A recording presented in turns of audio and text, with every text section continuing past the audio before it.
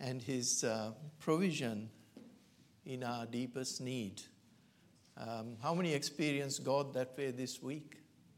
Amen. Amen. And it is true that you meet Him when you really are down in the dumps, nowhere to turn. And that's our God. He turns up.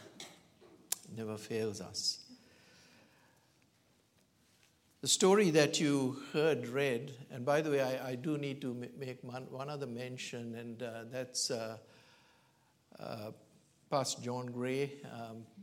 Got some news from him this week, and the incredible email, if you got it and were privileged to get that email, that the same doctor who diagnosed him with cancer, after the latest round of tests, declared him free of cancer.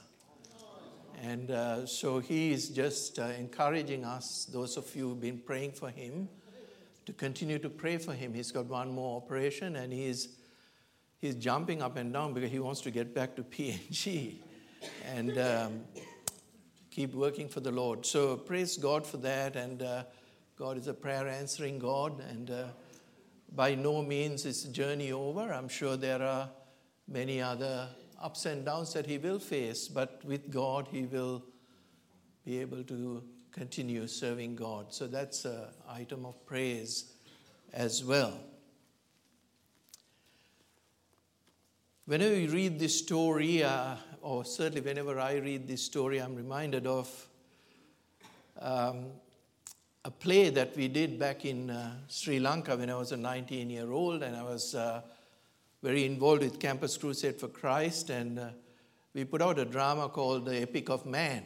So going all the way from the creation through to almost through the whole Old Testament and into some parts of the New Testament. There were various scenes that were depicted dramatically, and it was meant to be an outreach function, and there were lots of non-Christians in the crowd, mainly campus students and people who were studying.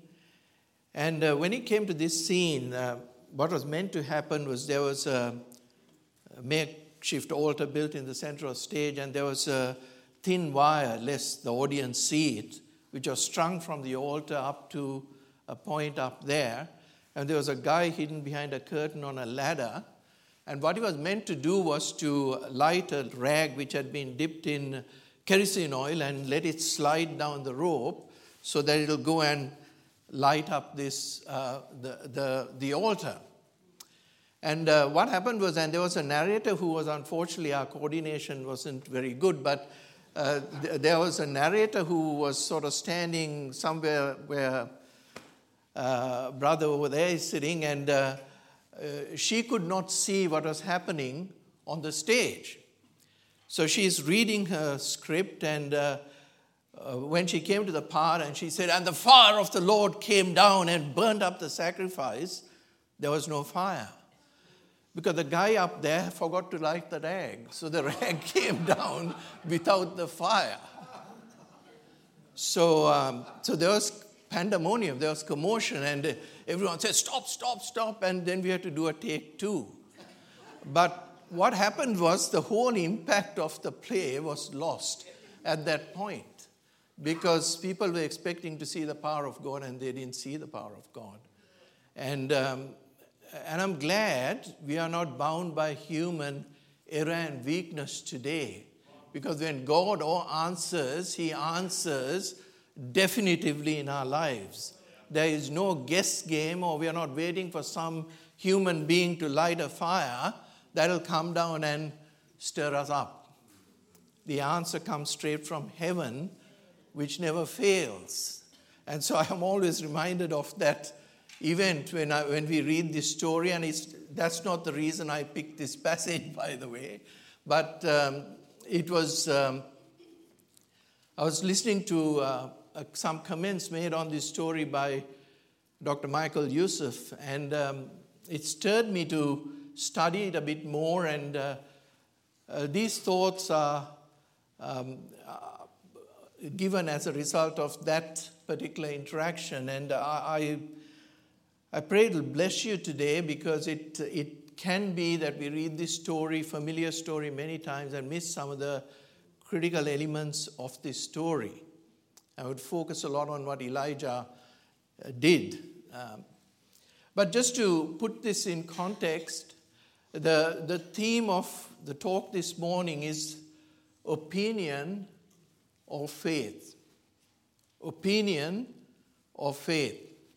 Our world, as you can see, is being driven a lot by human opinion and not the authority of God's word. We challenge creation. We challenge the fact that God made man and woman. There are many challenges going on in the world, and it appears that we are ruling our lives today by opinions more than the word of God. So the question today is, are we going to rule our lives by opinions of people, or are we going to rule it by faith?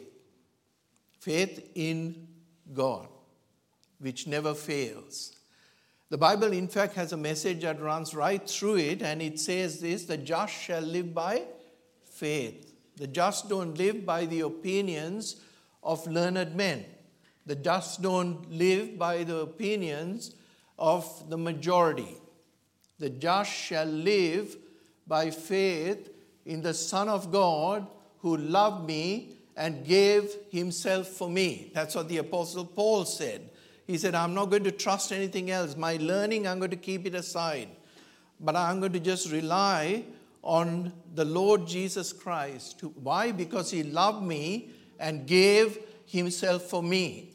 He's brought me out of darkness and he's introduced me to this light, and I'm never ever going to look back. That's what the Apostle Paul said. No matter what happens to me, they can beat my body, they can take my life, but I am not going to give up on the Lord Jesus Christ. And that needs to be the fervor of God's people today, that we don't go halting between opinions, that one day we are doing this and next day we are doing that, but fervently set our eyes on God and on Jesus Christ and follow him, because he never fails. As Tasha sang, he never fails. He's never failed me once. He's always there for me.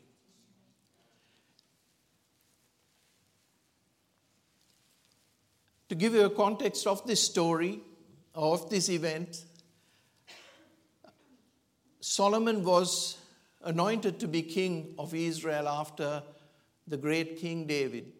And Solomon had the honor of building the temple for God, a magnificent temple that he built with all the riches that he had accumulated.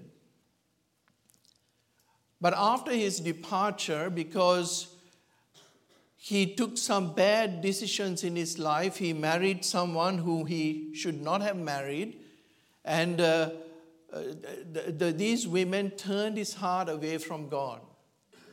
And so his two sons grew up halting between opinions, and they didn't know which way to turn.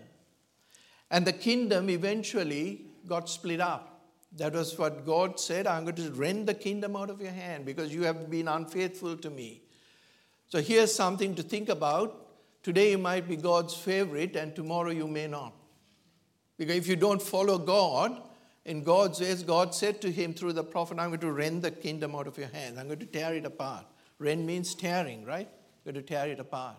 And he took a piece of cloth and tore it in half to say it's going to be split. And just as God said, by the way, God's word never fails, right? So just as he said, the kingdom split. Jeroboam, a guy called Jeroboam, went north to Israel. And Rehoboam, the other son, stayed south in Judah. And 10 tribes followed Jeroboam up north, and 2 tribes sat with Rehoboam in the south. And what Jeroboam did was, and of course the temple was in Judah, so it was in the south, and the people who went with Jeroboam up north would say, well, we got to go to church. We got to go down south. And Jeroboam felt afraid of this because he felt that if the people kept going down south, they'll get induced to go back to Rehoboam, and that his kingdom up north would be weakened. So what he did was, he said, I'll fix the problem of worship. So he took God's place and he said, no, we will do it some other way. And he erected 2 golden calves. And you remember the golden calves that were erected long time before that, when the children were in the wilderness. And he said, these be your gods. You worship them. No need to go down to, why take a journey? Why take that long journey down south? You can worship these. Here are your gods, he says in 1 Kings 12:28, that brought you out of Egypt. See how he makes strong connections? Who brought the children of Israel out of Egypt? The Lord Jehovah brought them out of Egypt. He's the one who made the way, the provision to bring them out. So he makes these calves and said, these are your gods. They are the ones who brought you out of Egypt. So he confused the people and made them worship these idols. Not only that, he made temples in high places. So every high place, every little mountain, every little elevated place, he made temples. He appointed priests who were not Levites. So God had said the priesthood can only come from one tribe, and that was the Levites. But he just randomly picked men, popular men, and said, you can be a priest. You don't need to be of the tribe of Levi. Allowed people to do what they wanted. A familiar pattern where it said the people did that was right in their own eyes.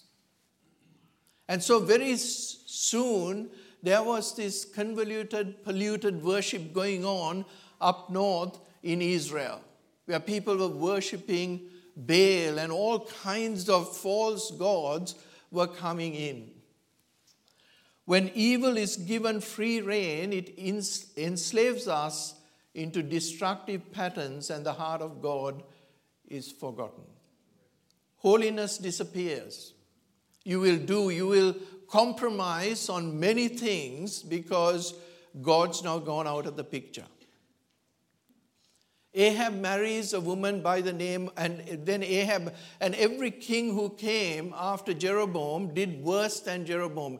You go through 1 Kings and you read through chapter by chapter, and you get these words, and he did more evil than the one before. The one who came after did more evil than the one before. And he doesn't say what they were, but they became more and more evil. Ahab comes on the scene, one of these evil kings, and he reigned for 22 years.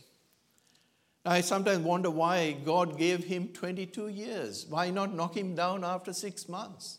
In fact, some guys got knocked out after 7 days because they did something that was wrong. But God gave this man 22 years. And for most of that period, he did that which was evil in God's sight. He married a woman by the name of Jezebel, and Jezebel brought in Baal worship and built a temple for Baal. And Baal was a god that was a god of fertility and every evil thing that you could imagine. And he made groves and provoked the Lord. Groves means that he made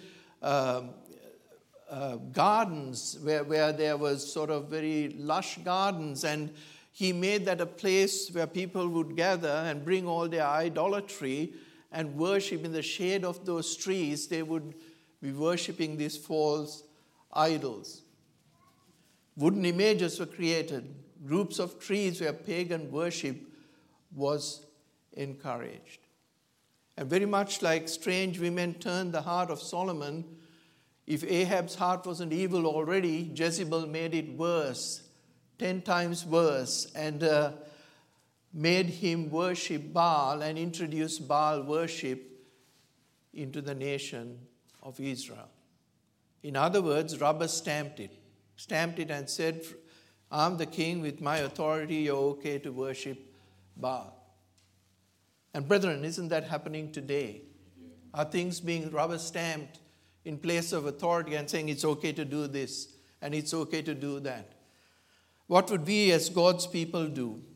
Do we hold on to the scriptures and say, that's not what God said? Or will we go with the popular opinion of the day? Belief and faith came under siege. A nation that would always go before God and ask for God's guidance before they moved from one place to the other, now did what was right in their own eyes and didn't even have a conscience that would prick them to say what you're doing is wrong. God was replaced with created things. Holiness replaced with pollution.